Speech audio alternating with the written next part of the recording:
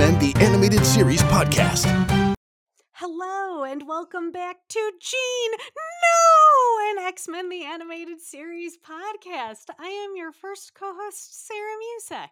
I am your second co-host, Sonia Nam. And I'm your third co-host, Drew Kunas. Oh my gosh, I love that. I love that voice so I much, again. Drew. Yeah. Will you say Gene No in that voice? Yeah, absolutely. Gene, no! Come on down. Oh my gosh, I love it. I love it. Welcome back to the show, friends. Oh man, we are in the thick of it. We are in the middle of a 4-parter titled Beyond Good and Evil. We are at part 2. And key question for both of you is, did either of you watch part 1, or are we coming in fresh? I did. I did watch part 1. Okay. Sonia? Yes, I did. Yes. Oh, great. I didn't know if maybe we'd have like a total noob, which could also be fun, but I'm so glad that you're up to date with Beyond Good and Evil.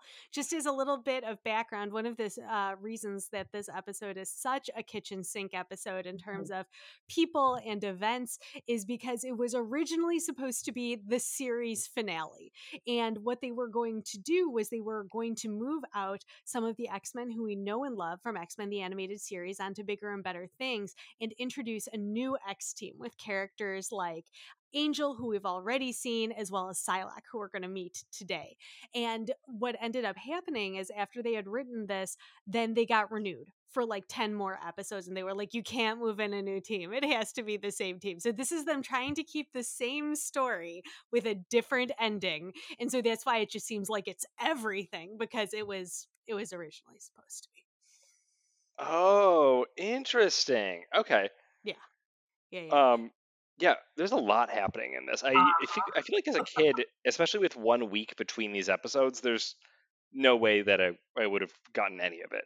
Right. It bears multiple viewings. I also feel like it's a great example of what kind of 90s excess it makes me think of. And Sonia, I don't know, you've probably read Executioner's Song, which was a big, I think, like early 90s X-Men crossover, and it was every team, tons of time travel.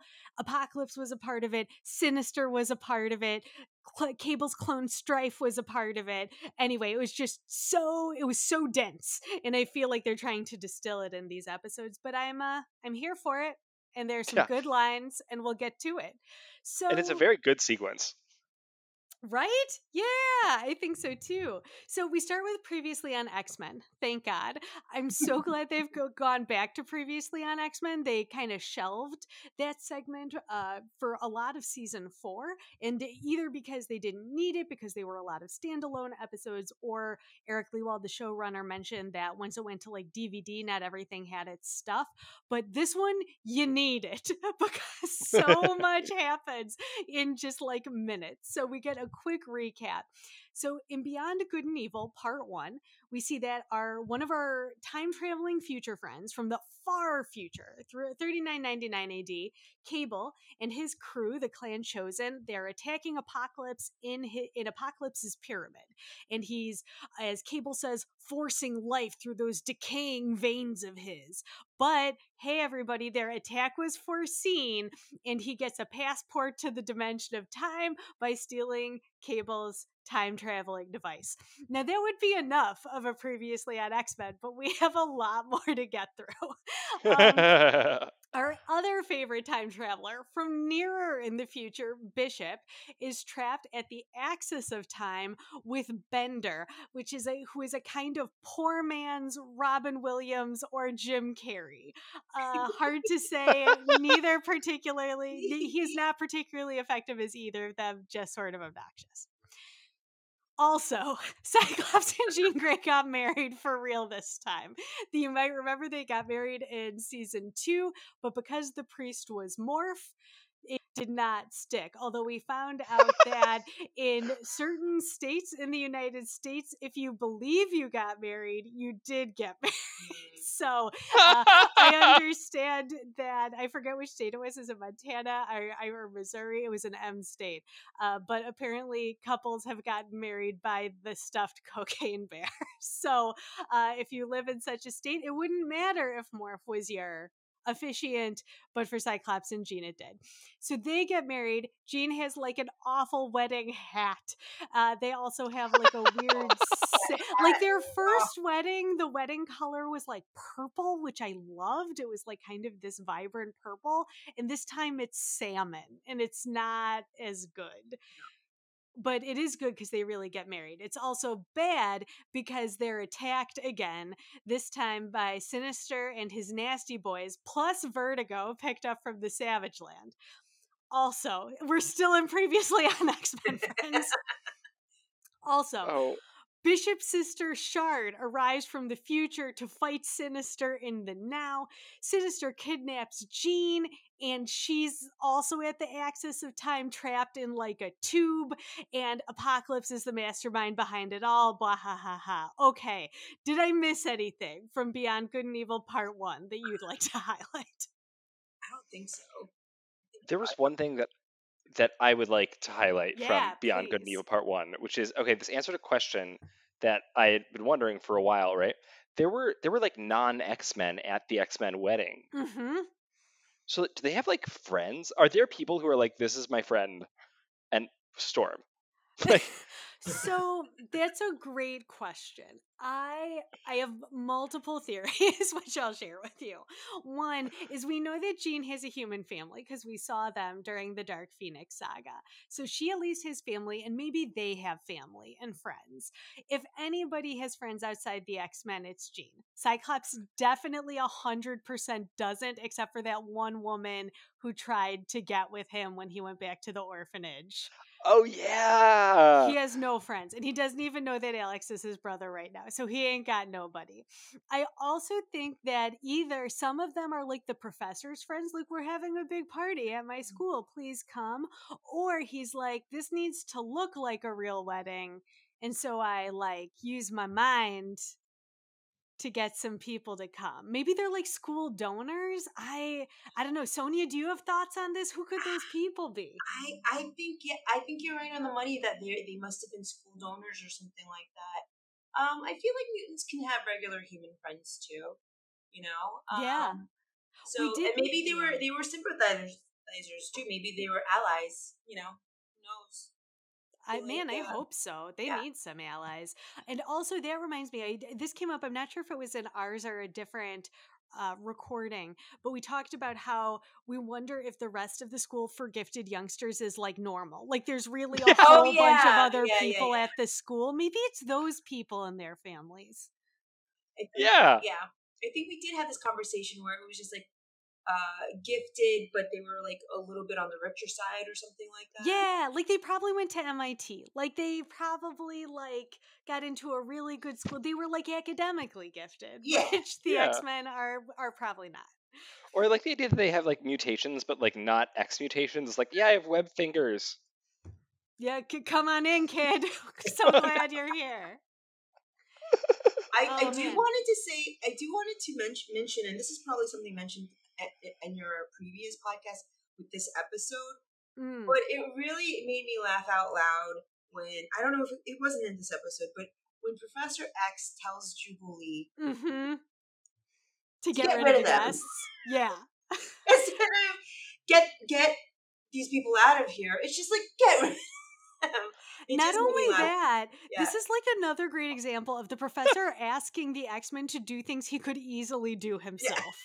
Like, you know what would have made more sense is if the Professor X just like mildly suggested it's time to go home. Instead, he puts like a 14-year-old on the job, and she's like, oh, I'll think of something, which is similar to like when they had to rescue Jubilee, I think from the like Cape Canaveral launch station at the beginning of the Phoenix saga. He sends Storm to go get her. Storm blows in a window and like takes Jubilee out like in a tornado, when again the professor could have just like walked in there and like helped. But I think he's like awesome at delegation and like in the corporate parlance is like, I'm enabling you, or he's a lazy MFer.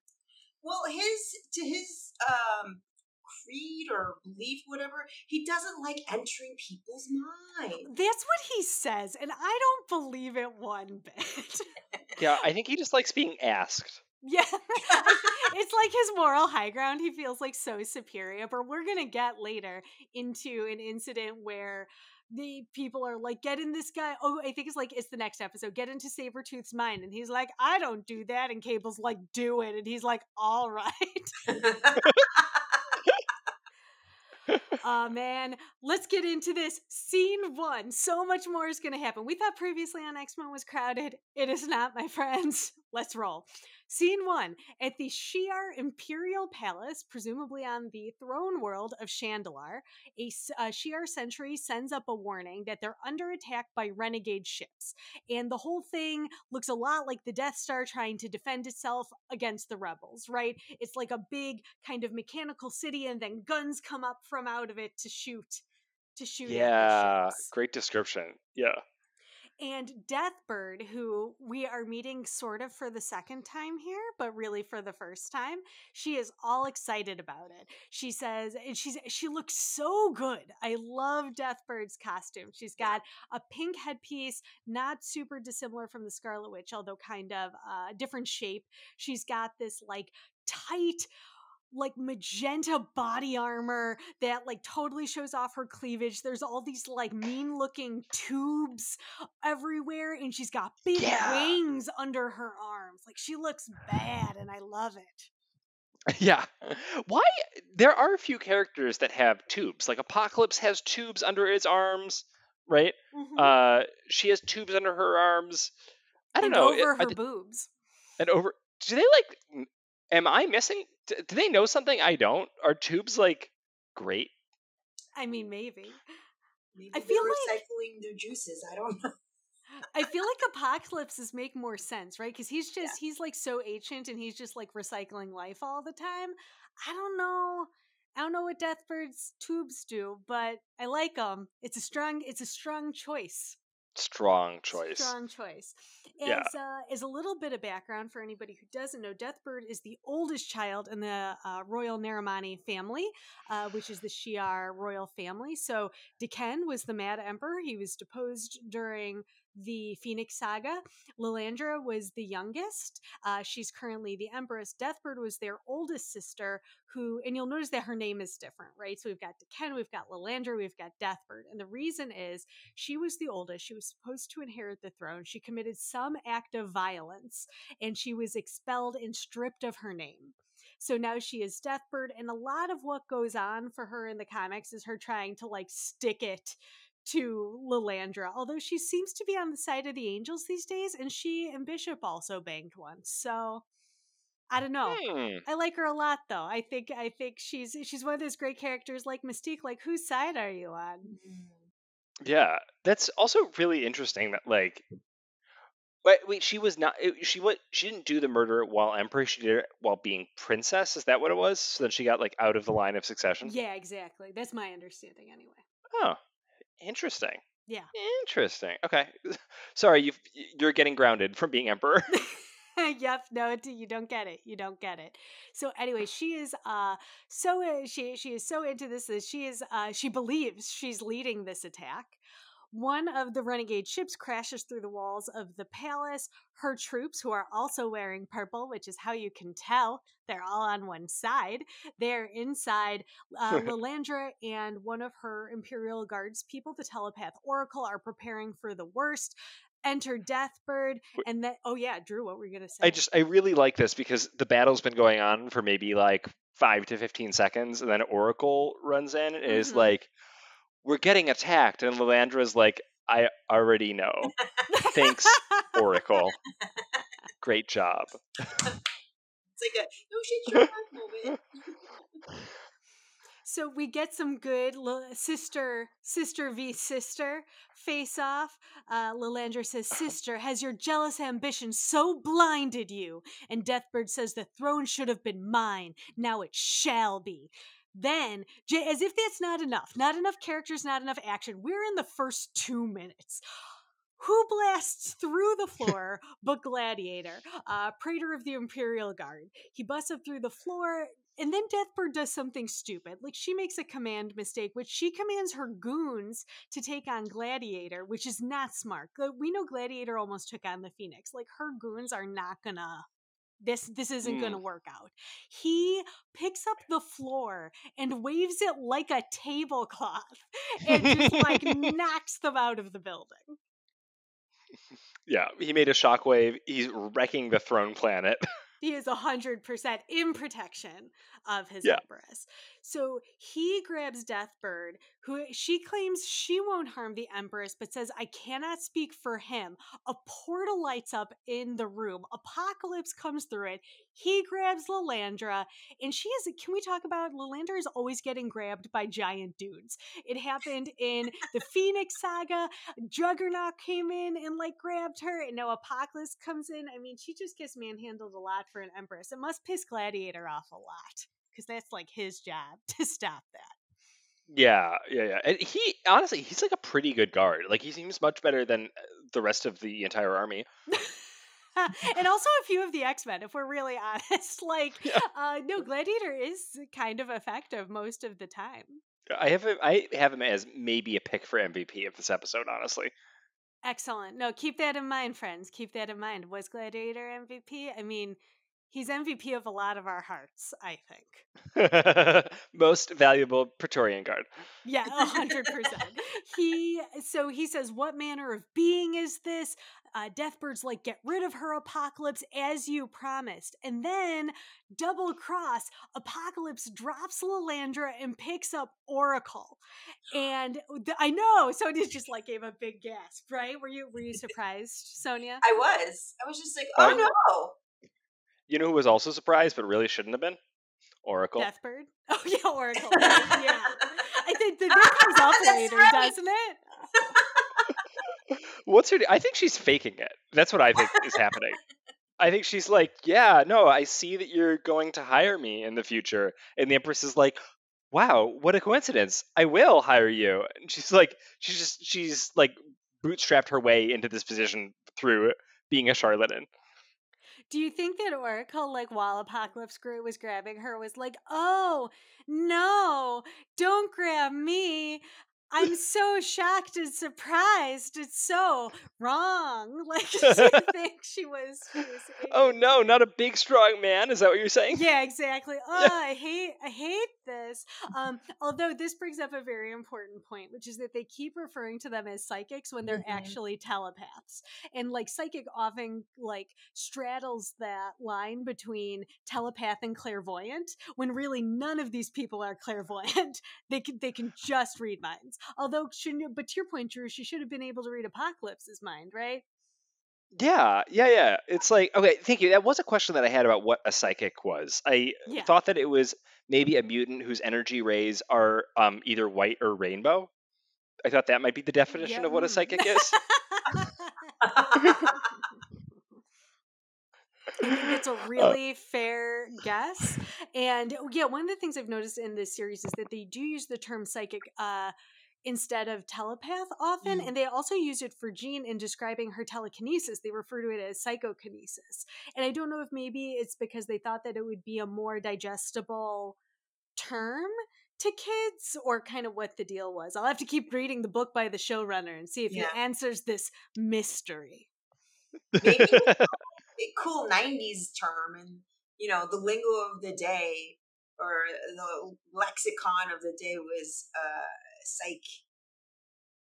Psych, yeah. Because I think, what was her name? I forgot her name. The dial-in psychic. Oh, Lady Cleo or Miss Cleo? Yeah, Miss Cleo was really popular in the 90s. She was everywhere. So maybe that was the buzzword, and that's the reason why they just used that word. You may be right. There's a great Miss Cleo documentary. I think. I saw Cleo, it. Friends. Yeah. Oh, it's really good. It's really good. I love it. Do you remember Miss Cleo, Drew? I do remember Miss Cleo. Yeah, I totally remember the commercials. Yeah, it was like psychic was a big thing. It was like psychic type Pokemon was a thing, right? Like, and I feel it was all like about like the power of your mind.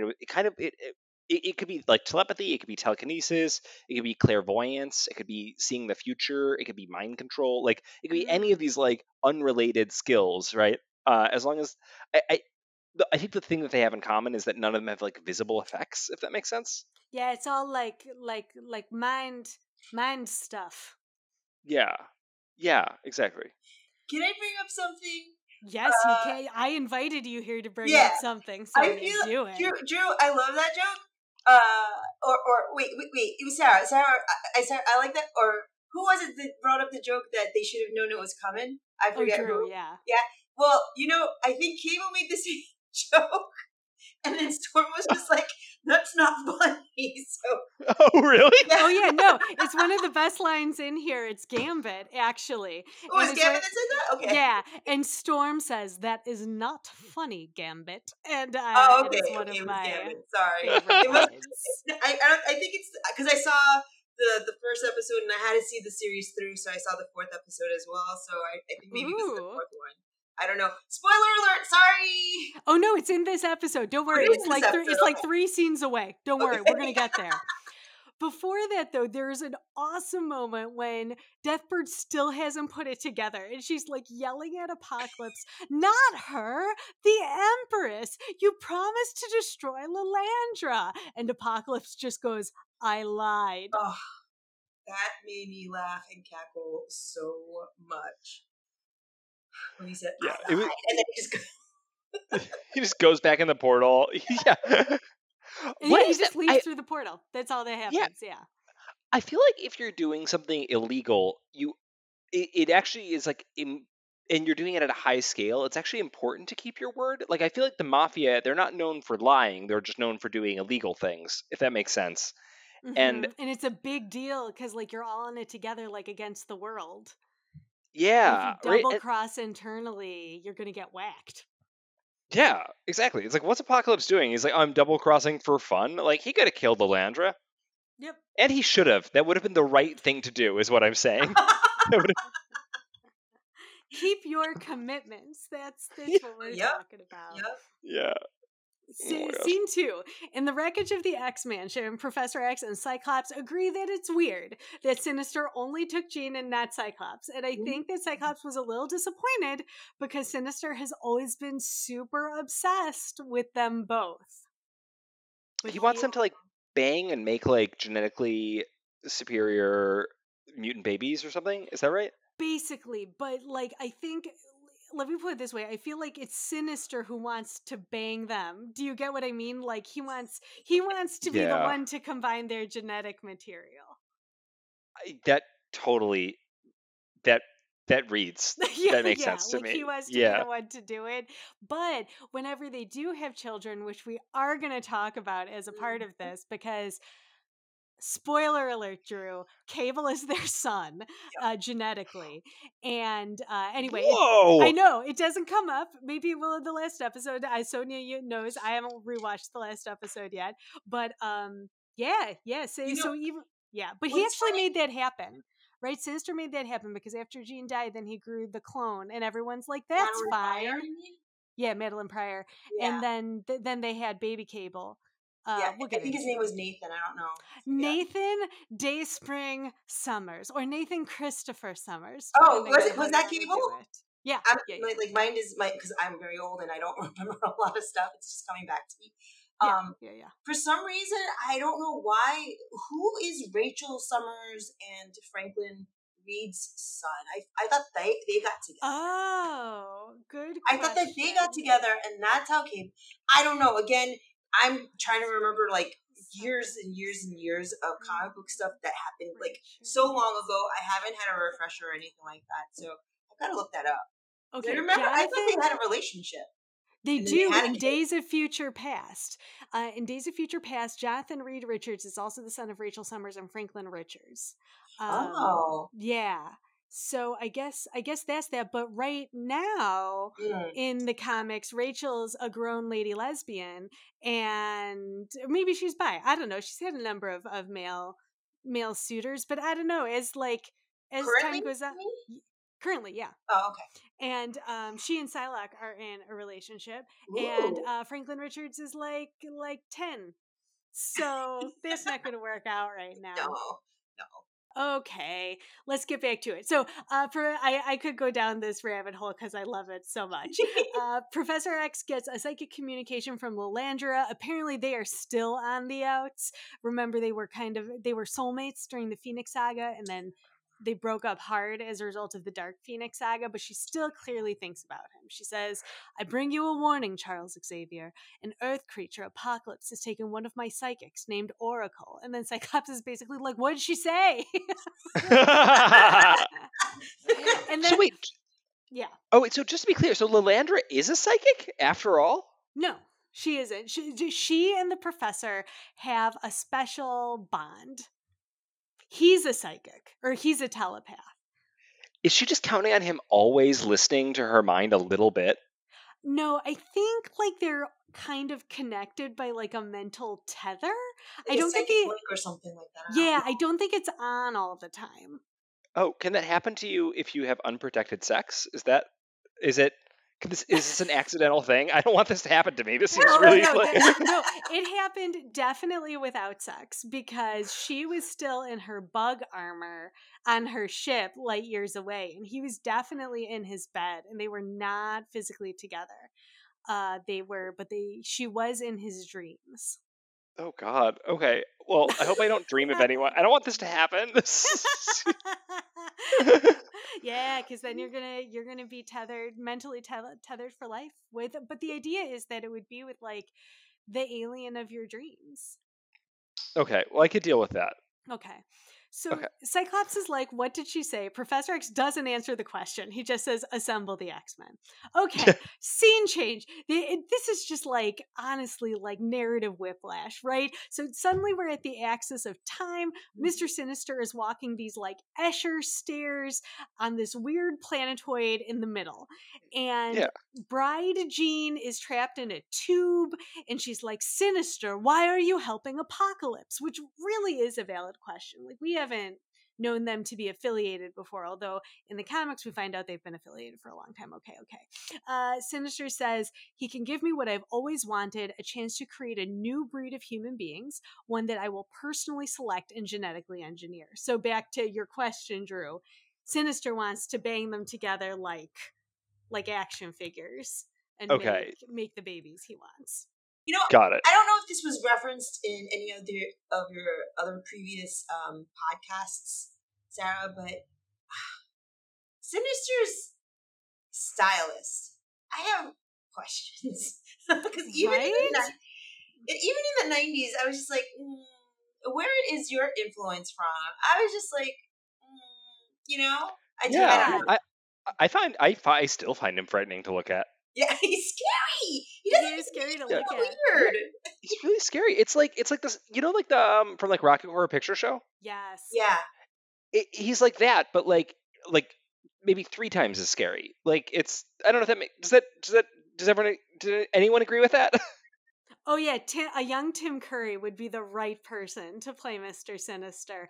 And I think it's also the filed teeth. Like whenever anybody has like filed pointy teeth, that's upsetting.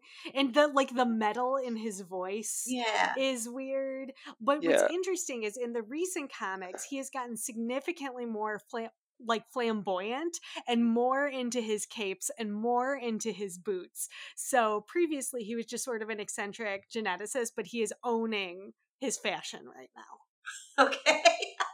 I know, unexpected, right? So so Jean points out that it will take generations for Sinister to get his babies, and he's like, "I'm at the axis of time.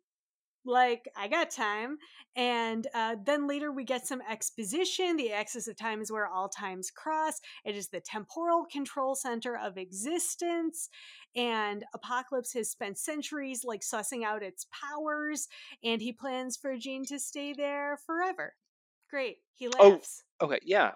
Also, did you notice how all the tubes are like at a 15-degree angle? Yeah, they are. Yeah, they're definitely like that was a choice. That was definitely a choice.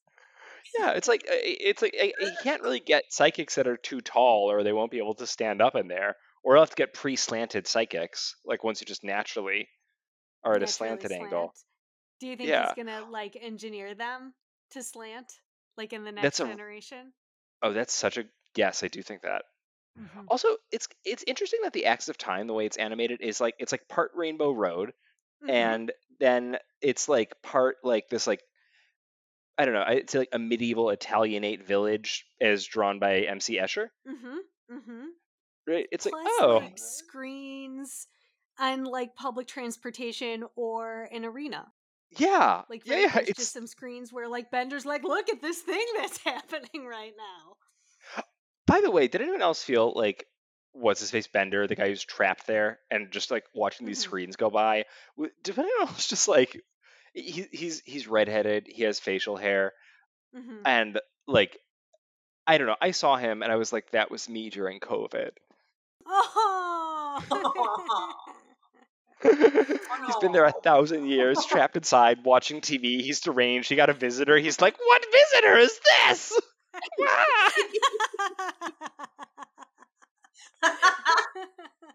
Oh, Drew. I hope you wore like a one-piece jumpsuit as well. Yeah, I did when I wore clothes. Do you think Bender got dressed for this like he saw a bishop and is like, oh, some visitors come to call? I've got to wear clothes now. Company's coming. Oh my god. Speaking All right. of, not far away, Bishop and his big gun are like super useless. They are on the Rainbow Road heading seemingly nowhere. I guess he's heading towards the Escher planetoid that's in the middle. I have to say, hotness alert for Bishop. I had the hugest crush on Bishop. Oh my god, he was I love so friggin' hot. Seconded. Yeah, he's the buffest of the X-Men, I think. Oh yeah. Like, he's huge. He's huge in height, and then he works out harder than anyone else at the gym, and he's just like, he's absolutely enormous in all the places. Not even the right places, just all the places. All of them, yeah. His thighs are something. Also, I agree. Once he shortened his hair, I'm not like, because he sort of had the 90s mullet, which I did not love. But once he got all clean cut, I'm in that basket with you all. Agreed. Oh yeah. Also, he's like the long hair though. I did like you like the long hair. No, and I mean it's a choice, right? Yeah, like, it is that's a choice, and I was just like, I like it. Yeah, but well, it is curly, and curls are nice. Yep, I like it. Nice to touch. Yep. I get it. We'll get more of Bishop later. At the X Mansion. Yeah, I know. Sonia's like waiting for it. At the X Mansion, the professor fills in the X-Men and Shard. He's put it together that Apocalypse and Sinister are trying to collect psychics or telepaths. We definitely know that Sinister tried to manhandle him through a portal in the last episode, but he was saved by Road. I feel like every time Gambit is in like either of these episodes, I'm like, I forgot about you. Like, I forgot that you were there. Gambit was my major middle school crush. And he says, sounds like Sinister and Apocalypse are working the same side of the street. And it's like, yep, that's correct. That's correct. So the plan. Wait, he said working the same side of the street? Yes. Oh. Does that read to you, Sonia, like prostitutes as well? Yes! Yeah, okay. Yes! Whoa. Oh my god. Not safe for work, Gambit. But if we've learned anything about who's not safe for work in the X-Men, it is Gambit. I always think about that line. I don't know if you guys were out here, but like when he's trying to take Jubilee to like a Broadway show, but he like hits on this woman in front of them and lied. And Jubilee's like, hey, you said you'd take me to this Broadway show. And Gambit's like, but it's gonna end, petite. But Gambit still be going. Yeah, Gambit says that stuff. He's so naughty. So very naughty, very naughty. So we find out the plan is for them to use Cerebro to locate any other psychics or telepaths on Earth and basically like be ready for when Apocalypse and Sinister try and snatch them. And Storm is like real mad, and she's like, "You cannot use them as bait." But Cyclops and Professor X overrule her. They're like, "Yeah, we can." And then we get that moment where Gambit says, "Hey, if they be psychic, they already know, right?" And he's like real pleased with himself. Like the animators like went in big on like rendering that smile, and we get Storm. That is not funny, Gambit. But it is. It is funny. And also, did you guys notice that Rogue had like an incredible booty shot in that scene? They did it so, like the camera like I forgot about it until you just mentioned it, Sarah. I forgot. The camera angle panned around. It's just like butt. Yeah. And, I mean, don't get me wrong. They haven't been shy about Rogue butt in the animation. I just hadn't seen it in a while. That is very funny. Oh my gosh, I forgot about it until just now. Yeah, I didn't write it in my notes, but I didn't even remember whose butt it was, but I do remember being like, whoa. For like one moment in this episode. Oh my gosh. Okay, so after they make this plan, is that when they go to Castle Worthington in England? Yeah, so they go to Castle Worthington in England, which FYI is like not a thing. Like Warren Worthington's like obviously his roots go back to England, but him having a castle isn't canon. But anyway, we get big dramatic music. He's got a castle, and a ninja with purple hair is okay, and she's wearing a mask, and she's got a ninja outfit. She's scaling the cliffs, and because she's got that dark purple hair, we know it is Betsy Braddock, aka Psylocke, making her debut in X-Men: The Animated Series. Sonia, I see you nodding your head. Were you a Psylocke fan? I was, but not of this one. No, I agree. No, I was mad about certain things about her. Were you mad that she didn't have an English accent? Yes! I know, me too. Me too. That was like the whole bit. So as a little bit of background, and Drew will bring you up to date, when I think it was maybe the early 80s when the X-Men were living in the outback in Australia, they brought on a telepath, Betsy Braddock, aka Psylocke, and she was also like a model, and she had this like light lavender hair, she had this pink outfit, and her telepathic powers made like a butterfly over her face. And she's the fraternal twin sister of Brian Braddock, aka Captain Britain, as well as the insane Jamie Braddock, who is their older brother, sometime mischief maker. But like Braddock Manor is totally a place, unlike Castle Worthington. And she and the Japanese assassin Kwanan got sucked into the Siege Perilous Crystal, and their minds got swapped. So English Betsy Braddock got into Japanese Kwanan's body. Japanese Kwanan got into English Betsy Braddock's body. So that's when she became this version of Psylocke, where she is Japanese. She's got the beautiful shiny hair, and is a ninja. And unfortunately, Kwanan in Betsy Braddock's body contracted the legacy virus released by Cable's evil clone Strife, who was supposed to be a host for Apocalypse in the Executioner Song crossover. She is infected with the legacy virus and she dies. And as a result, Betsy Braddock is the last surviving person. She's in Kwanan's body. Most recently, they got separated again because of mutant resurrection. But anyway, that's a little history. And thank you for letting me be a nerd for a couple minutes. And now we'll get back to our regularly scheduled program. Thank you for explaining it. I understood 100%. Yeah! Oh, man, mission accomplished. Thanks, friend. So Psylocke is climbing the cliffs outside Castle Worthington. A dog is alerted, but she uses her psychic knife to put him to sleep. It like comes out of the back of her hand. Okay. Thing about that. Sorry. So, okay, did she kill that fucking dog? Sorry, because one, I don't take kindly to that. And then two, she didn't? Okay, but it was also chained up on like a 6-foot leash. Like, I don't know what she was like, it seemed like it was for pleasure. Oh, that's possible. Like, to Sonia's point, this is not like the best version of her, and she seems kind of mean. Yeah. So anyway, so she puts the doggy to sleep, which is apparently not a euphemism. You claim. No, the dog's okay, because remember she does it then later to people, and they're okay. Okay, got it. Yeah. Well, in the next shot, then, when Archangel, who I guess is perched on the top of the tower, right, he flies down and he checks on the dog, it kind of looked like the dog wasn't breathing to me. Oh, no. Dear animators, please clarify. I think Warren Worthington would have been way more upset if Psylocke killed his dog. Yeah. Okay, yeah. And we I buy that. Yeah, and we also noticed that. So yeah, it's like it's this cool 90s Angel Archangel hybrid, right? So he's got the blue skin from when he was Archangel, but he's returned, and he's got the Archangel wings, but he's returned to his angel costume. He's still going by Archangel, I believe, at this point.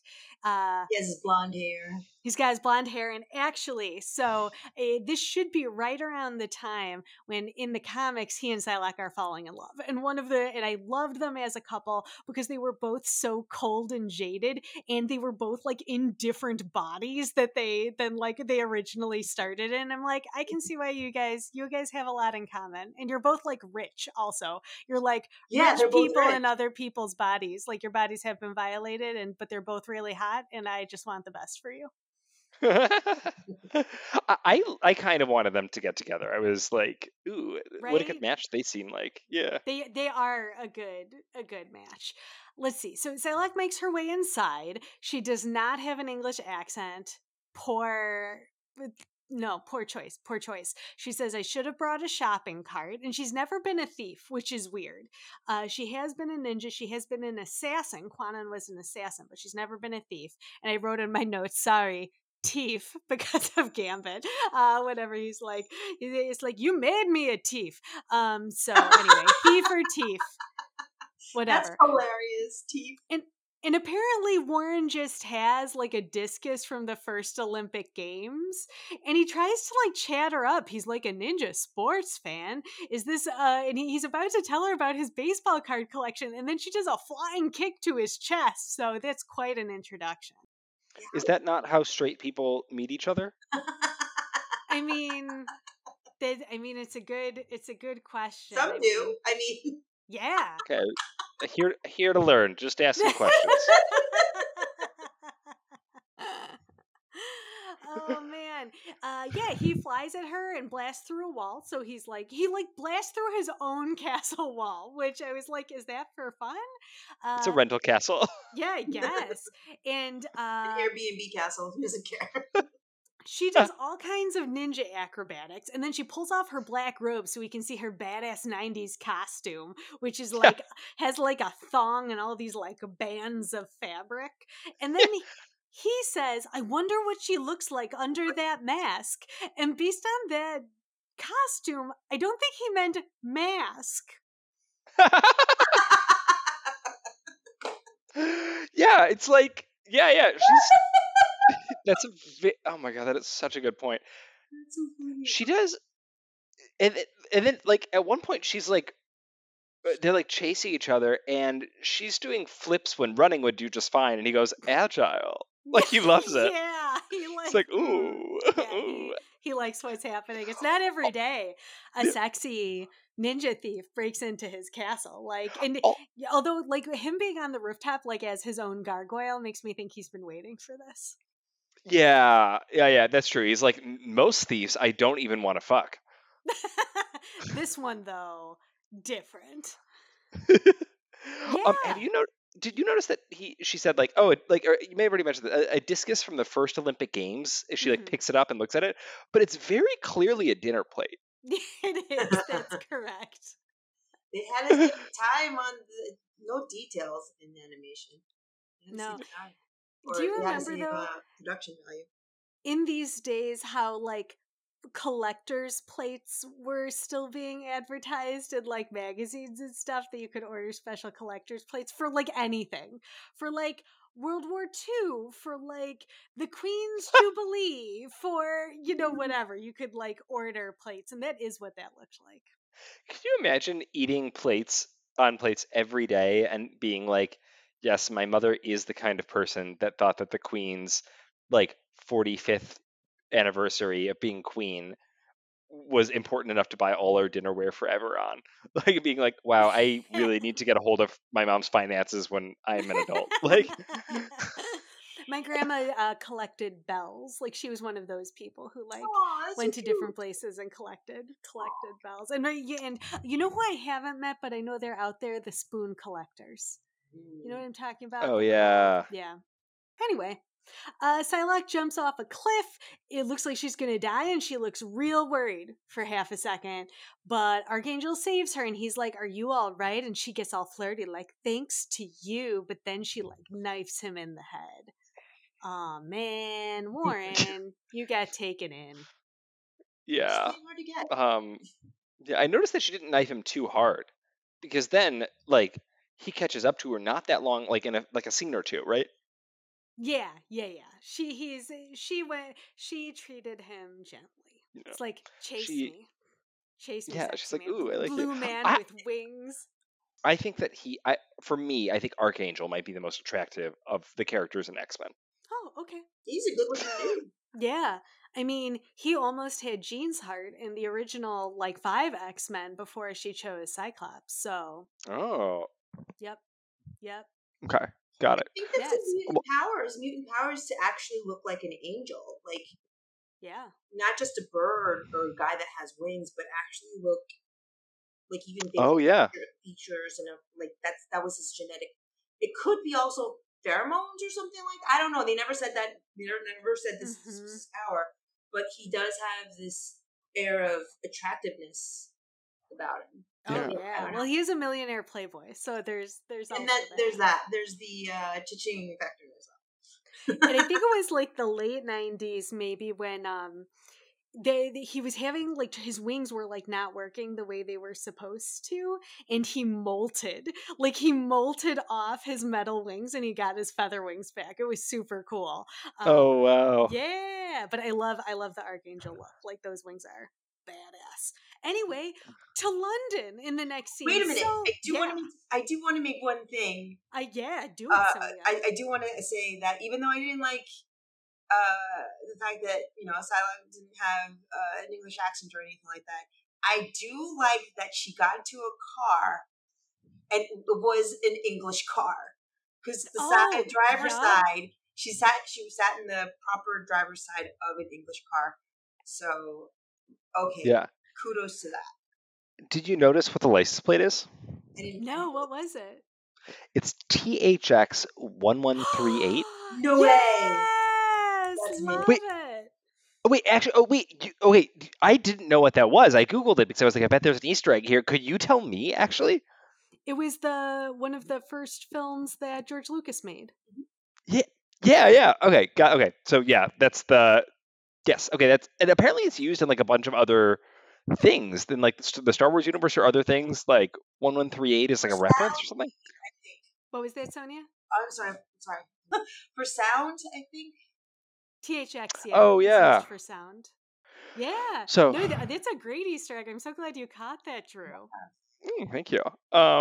So Shard and Wolverine, right there on the London Bridge, I think. They're on the London Bridge with binoculars.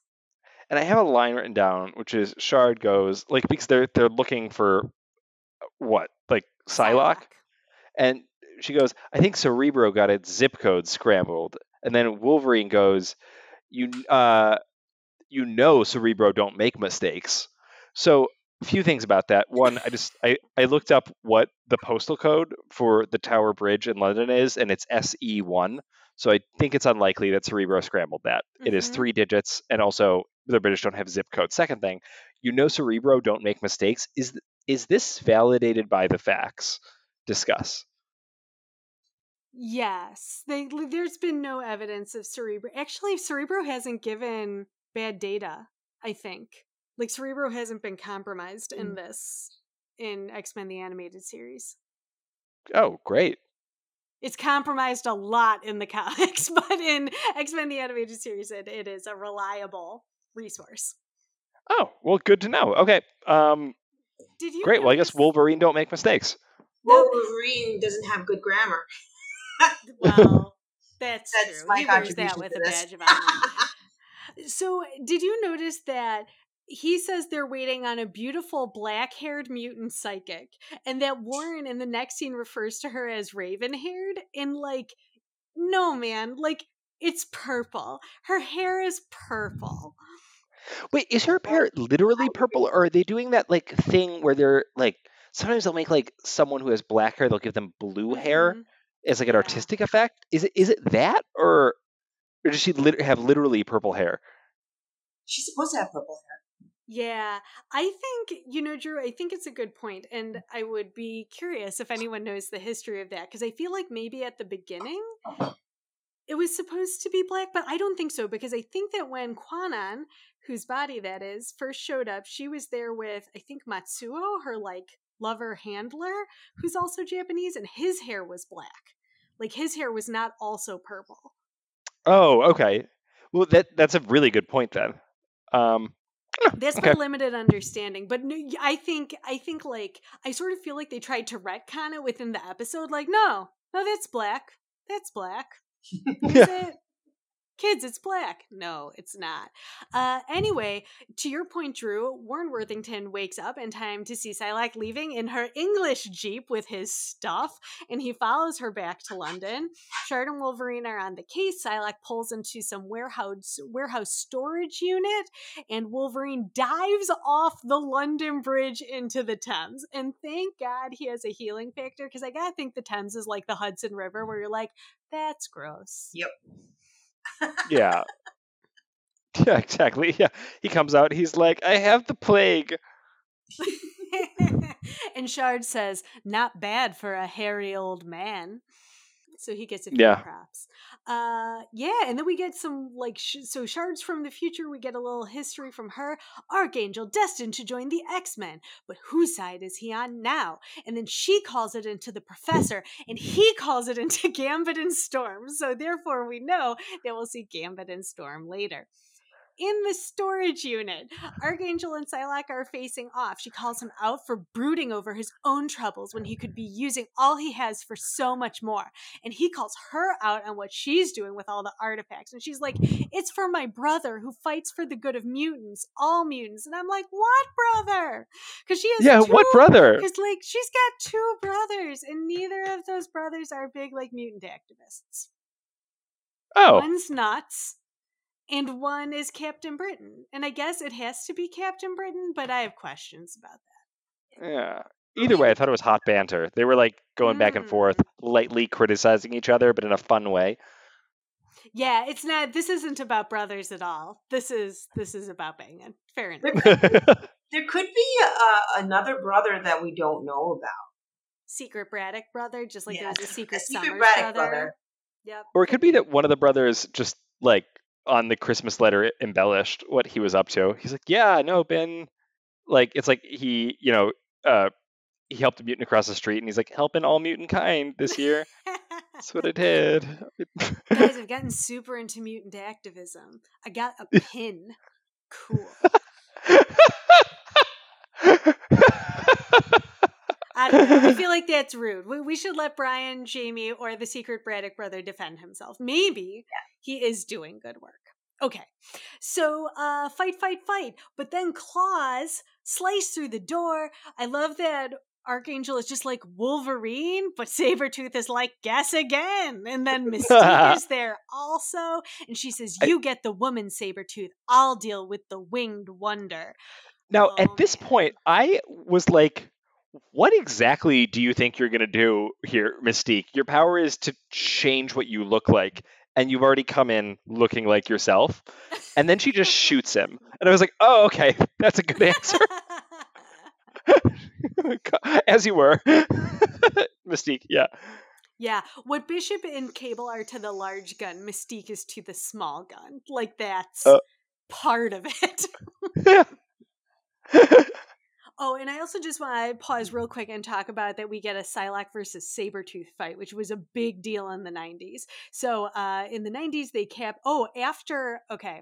after Wolverine, so you know how Wolverine always, like, when he's threatening someone, he, like, takes out like two of it, like he puts his fist under their chin, and then the two claws on the end come out, and he's like, do you want me to pop that last one? And then they're all scared. He actually does pop the last one on Sabretooth right before it goes into the Age of Apocalypse storyline. And because of that, the X-Men bring Sabretooth back to the X-Mansion to rehabilitate. And similar to his taking in of Jubilee in the first season, he takes in the Jubilee equivalent on X-Force, whose name is Boom Boom Boom, aka Boomer, aka Meltdown, who is now Boom Boom again. And she takes him in. He gets her to take off his restraints, and he just eviscerates Psylocke. Psylocke is the only like capable X-Man in the house when this happens.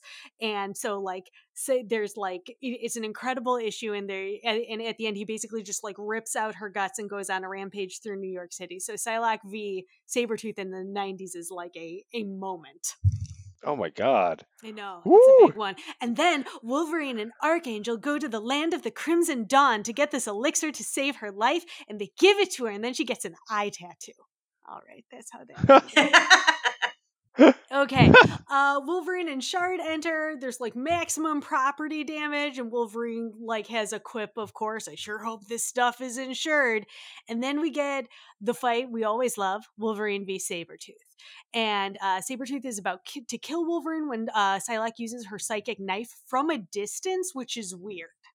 Oh, okay. What is her power? She's a telepath, but she also she's a telepath, so she can do some of the stuff that Jean can do. But her the totality, I remember this from the comic captions, is the totality of her psychic powers is manifested in her psychic knife, which can basically she can stick it in somebody's head and cause a lot of damage. Oh. Like if you'll excuse the term, full penetration, full mental, full frontal mental, full mental alchemist. Yeah, exactly. Full mental alchemist is exactly. And so she takes down Sabretooth, who falls unconscious on top of Wolverine. And it was hot. Oh man, brush sometimes, will ya? Maybe he was into it, Drew. I don't know. I was into it. I was into it because they weren't into it. Just kidding.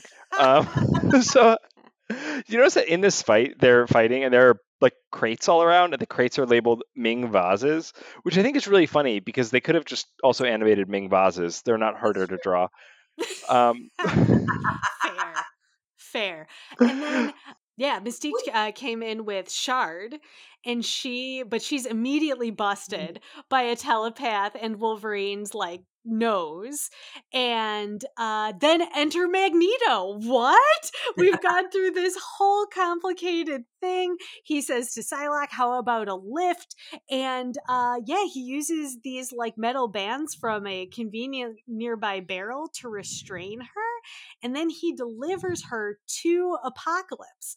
And we find out that he has been promised by Apocalypse the resurrection of his wife Magda, which we covered in the Family Ties episode earlier this season. So I do love the Apocalypse line. Your lack of sentimentality is refreshing. Yeah, it really let me get inside of Apocalypse's mind. I mean, Apocalypse's mind. I felt like I knew his motivations. What?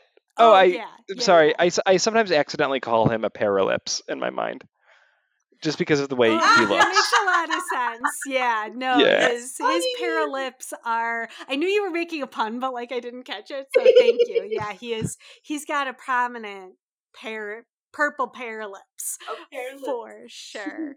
And so Apocalypse. So we've got all these psychics collected in the Escher planetoid at the axis of time. We've got Jean Grey. We've got Oracle. Sinister seems to arrive with Games Master. Surprising. And then Apocalypse announces Professor X will be my final prize. And we have one more scene. Oh my gosh, so much is happening. We go to 3999, where Cable and his son Tyler are scaling a cliff.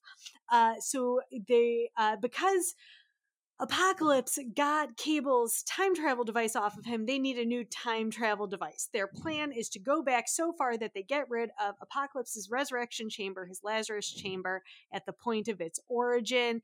And Tyler's but there aren't any more time machines. Also, he looks real beefy. Tyler looks like a man, but he's still kind of acting like a boy. And he sort of sounds like a bro.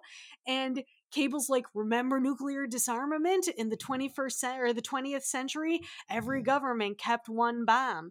And it's yeah, that makes sense. They would do that.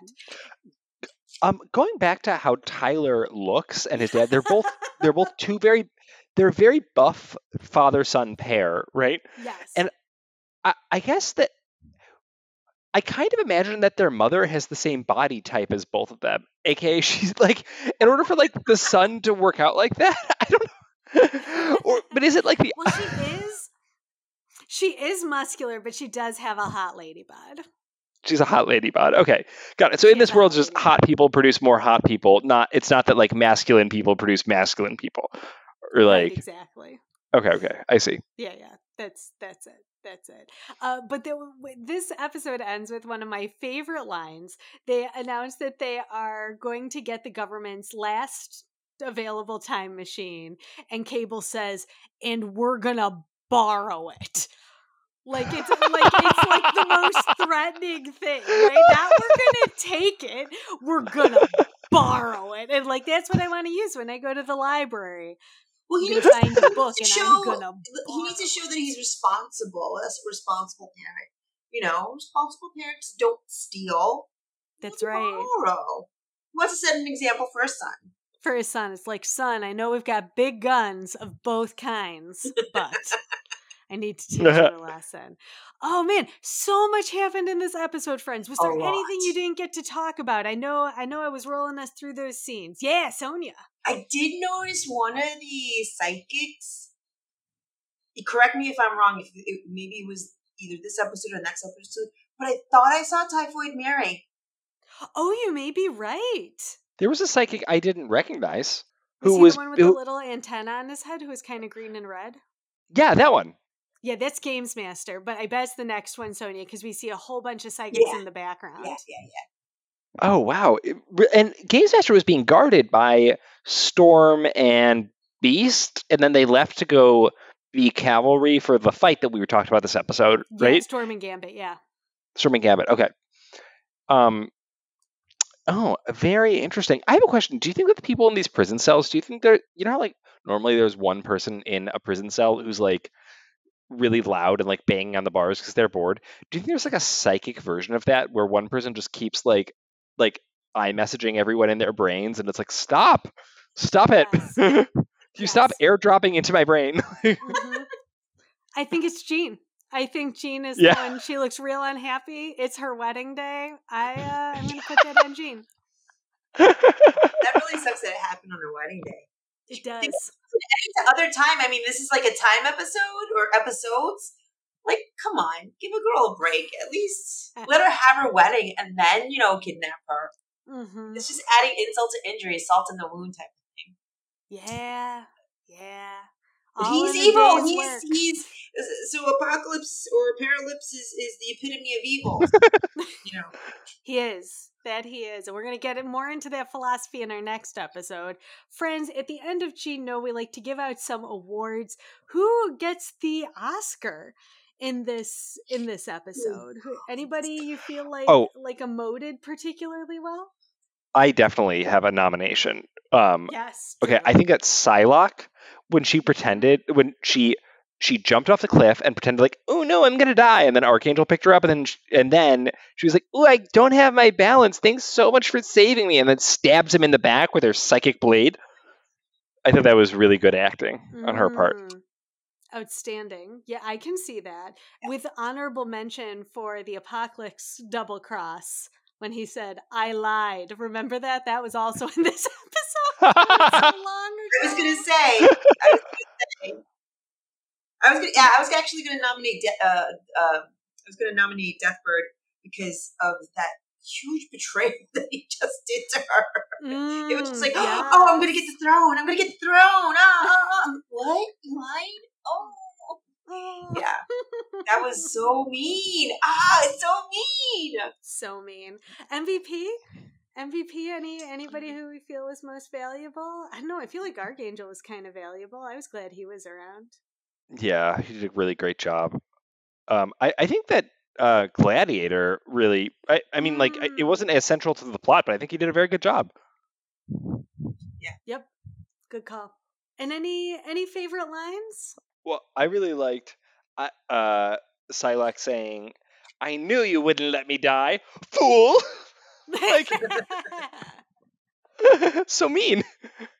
Right. So mean. So mean. I'll also throw out that is not funny Gambit, as well as when where is it? And we're gonna borrow it. And also when Yes. and also when Warren says, I wonder what she looks like under that mask. That is one that I did right too. Yeah, I do. Although these are great lines, I'm still hung up, and I love the line of "I lied." That hands down to me is just so like jaw dropping, heart wrenching. Like, oh no, he did it type of thing. I just yeah. So that's mine. That's the one that I'm sticking to. Love it. Love it. Friends, this has been a great episode. Thank you for being a part of it. If our listeners want to find you on the old interwebs, could they do that? Drew, where can they find you? I am at Drew Kunas, DREWKUNAS, on Instagram. Heck yeah. Sonia? I am also on Instagram at little A sign, the apple sign, Sonia Nam. SONIANAM. So you can catch me there. Love it. You can find me at Mucekal Theater, which is MUCEKAL Theater. And you can follow the podcast at Gene-No with 4 O's on Instagram and Facebook. Join us next time for Beyond Good and Evil, Part 3. Gene! No! An X-Men The Animated Series podcast.